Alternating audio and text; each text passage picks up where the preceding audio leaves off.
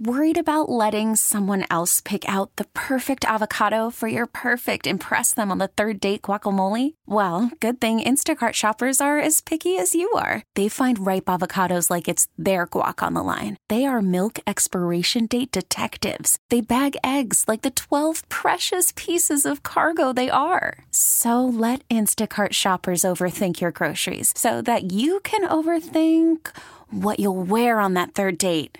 Download the Instacart app to get free delivery on your first 3 orders while supplies last. Minimum $10 per order. Additional terms apply. Presented by T-Mobile, the official wireless partner of Odyssey Sports. With an awesome network and great savings, there's never been a better time to join T-Mobile. Visit your neighborhood store to make the switch today. Well, I got cleared. So next game I was going to be able to go out there and play. This is the most unique season obviously I've ever been a part of. Just working my way back to just be a part of this team and go out there and try to help in any way I could, and then to come get into the playoffs and, like I told you guys, struggling for a little bit after surgery, and then getting some good news from the doctor about my recovery, and getting to the point where I finally got to last week to get cleared late in the week and know that we have the possibility of winning this game. I'm out there. Super. Sorry. Micah Hyde. All football. Some days, most days, lately, recent years, sounds like, we're bragging. Come on in. Today it feels like a threat. All football, nothing else. Great. I'm driving around. Super. This is just what I want to spend my time. Well, it is, but, come on. It's miserable. Mike Schopp and the Bulldog here. Buffalo Bills Football Monday. To your calls, 803-0550. Good for Micah Hyde. Sounds like he's going to play again and would have even played this week, but no game. Tough one. Yeah. Randy is with us. Hi, Randy. Randy. Hello? Yes, go ahead. Yeah, hi, Mike Bulldog. Thank you for taking my call. Mike, I remember you back in the Rochester days. Appreciate I've been following you ever since. I have a perspective and a quick question as relates to this game. First, my perspective. I'd rather lose this way, getting beat early, than lose on a ticky-tack call or drop pass, or if you think about back in the days when if you were a fan of, let's say, the Raiders and you lost on a tuck rule, or you lost in a fumble with the Cleveland Browns, across the goal line. So that's my first observation. It doesn't hurt as much. It hurts still because it's the finality of it, but it doesn't hurt as much as if you regret something that you feel like should have went the other way. My question is, as soon as I started watching this game, I felt right away that the Bengals had better footing on the field than the Bengals, and it reminded me of the sneakers game that I heard about back in 1934, where I guess it was at the time the Chicago Bears were undefeated and they lost to the New York Giants, and they changed their footwear at halftime. I was actually hoping that there would be some footwear change, and also the Bills would be back the way the Bills were. That's my observation and my question. I'll leave that. Okay, thanks. I had the same thought. Just Cincinnati was so on top of it, both sides. And players were asked, or even Sean McDermott was asked, I believe, yesterday, were the players tentative? But these guys are so loath to ever explain anything away based on conditions. They don't even take the question. It's just nope, no excuses. But I'll say it did look like that to me. I don't know if it's right. Yeah, James Cook's first carry, even, he stumbled coming out of his set, so much so that the handoff was kind of bobbled and juggled and just never – he that's one guy, but he just did not look right, and maybe his playing time as a result maybe suffered. He did not come close to a 50-50 split snap count. I don't know, score effects, who knows, what their plan is there. But I share that observation that they did not look like they could handle the footing as well. On the first thing, ways to lose. We've got experience with everything here, of course, right? I mean, we've got ways to lose draft. Ways to. We've been over all of it, and I don't know. As maddening as the I can't believe that got taken from us by the officials' call, or I can't believe our coaching staff did this in that spot, i.e. 13 seconds. Just getting punked calls so much more into question. Like, it was a lot easier. And look, if they had lost in some comparable way to anything that the callers alluded to or I just alluded to, maybe after, enough of those, we'd still be examining, the big picture and the coordinators and the build and all these different things. And I feel like when you look so far the lesser team in a home game in the playoffs, it calls a lot more into question, and I don't know. It maybe it doesn't sting the same way as getting, quote unquote, ripped off, but I don't know. I'm struggling with this more because my opinion all year was they'll be fine. Tell me all about, their offensive inefficiency and Allen's turnovers and all the stuff. Like, don't worry, they'll be fine. But they were never going to be so good, I think you would say, that a game like this one with the Cincinnati Bengals or the Chiefs or some potential Super Bowl matchup would be one where you would just know they'd win. No, of course not. No, I'm not saying that. Right. But I just didn't expect a collapse, and I feel like yesterday was somewhat of a collapse. Well, we've got lots to talk about, and we'll get to some more callers here. I don't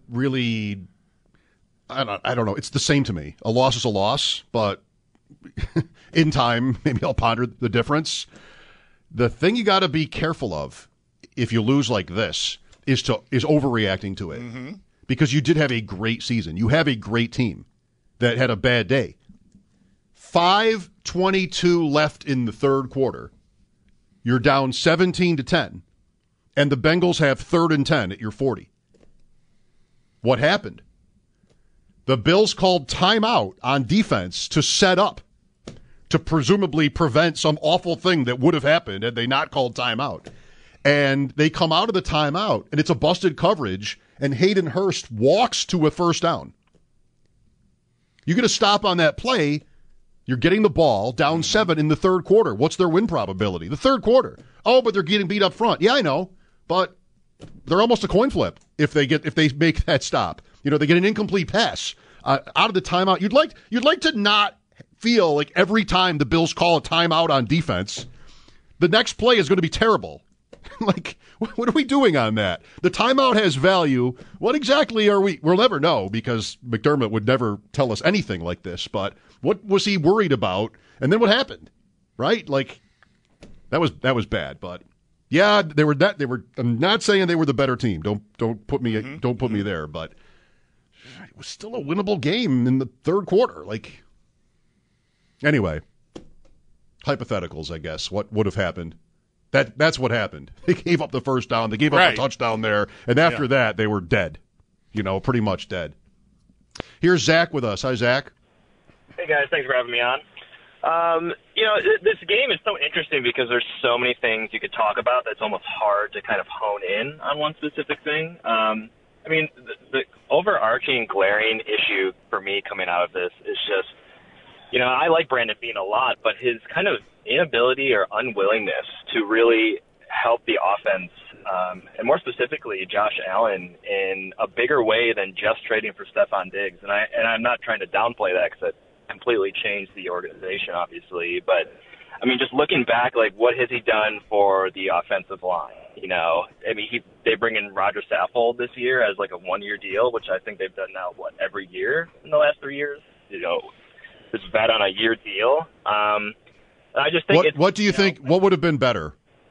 I guess it's a good question. I don't know. They didn't have a lot of cap room, and I can't myself tell you, Zach, that I was like, oh, you guys got to invest long term in a guard here. It's not that there are that many to begin with. So the draft is one way, but I wouldn't have been really there either. I don't mind the strategy actually that they've. Not that you asked me, but I haven't really minded it. Yeah. I mean, again, the draft. But and another question, if you don't mind. Sure. I mean, I was in the stadium, so you get kind of caught in a bit of a visual vortex. You don't see everything going on. But has it seemed like there was just a lack of Allen designed runs? Like, this team lives and dies on him so much, and I think his legs specifically. And at a certain point in the game, I kind of expected there to be more of that. I remember there was a 3rd and 2 play, and there was one last week, too, that they completed to Shakir, if I recall. But this one, they went for another deep pass to Davis. And I'm just like, how is that not an Allen run every time? Even if you have to, it doesn't work on 3rd and 2, I just, try it again. Like, how can you not get there with this guy? And instead you go for a 20-yard pass to Davis on the outside. I don't know. Yeah. Thanks, Zach. Or longer. Yeah. That's a tough one in that, I think you want this quarterback to take those shots. The defense is going to give you that coverage, right? Davis was singled up on that play. Why? Because the Bengals are trying to bait him into taking the lower percentage play. The longer pass is a lower conversion rate than just trying to get, some 5 or 6 yard slant to Diggs or Beasley or someone just to keep the chains moving, or an Allen run, like the caller's saying. So part of what makes the Bills and Allen what they are is hitting those plays when the opportunity presents itself. And so you're giving me this chance. It's a lower percentage shot, but it's still a shot. And maybe a lot of the game you're not giving me that look. So I'm going to take it now. And, that requires, re-examining a lot of the thought process and, philosophically who you want to be and what you want to be like on offense. I think, last week, we after a win, I remember maybe it was exactly at this time last Monday, someone being upset about the long shot to Shakir. And I said, well, that's your offense. You get singled up, you want him to take that shot. And, when you hit it, it's a great call and look at the guts and the glory. When you miss it, it's why didn't you do something simpler and get the first down? You can get really tangled up in knots. But I think what I come away from this game feeling and the season now on the whole is they need to mix in a better complement of, okay, just get the first down here. Okay, we don't have to go for broke just because it's single coverage, and we haven't had single coverage much all day. I mean, catch the ball, though. That would be good, too. Davis is going to be such a hard one this year because just how many times do we have that this year? He's so big and capable, some great catches, but some bad drops. I don't know. His value is really tough, I think, to figure out. And that ball was in. He had both hands on that ball, and the defender reached in. And, after it all happens very fast, but he had both hands on it clean. Look, and, you got to pull that in. It is their offense, and, that's right. The play should have been made, I think. And everything was so hard. Where's the field? They're at their own 20. On that play, the drives even that they were able to sustain, just everything was so hard to come by. So, geez, I got to hit on a couple of these if I'm going to win this game at that point. This is the drive after the one I was just in with the timeout. Yeah. For 24-10. Then they punt it on 4th and 2, and there were some kind of wimpy kick decisions yesterday again in the playoffs.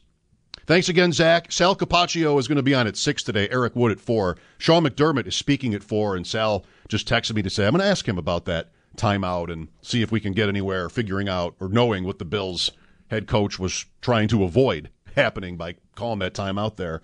It backfired.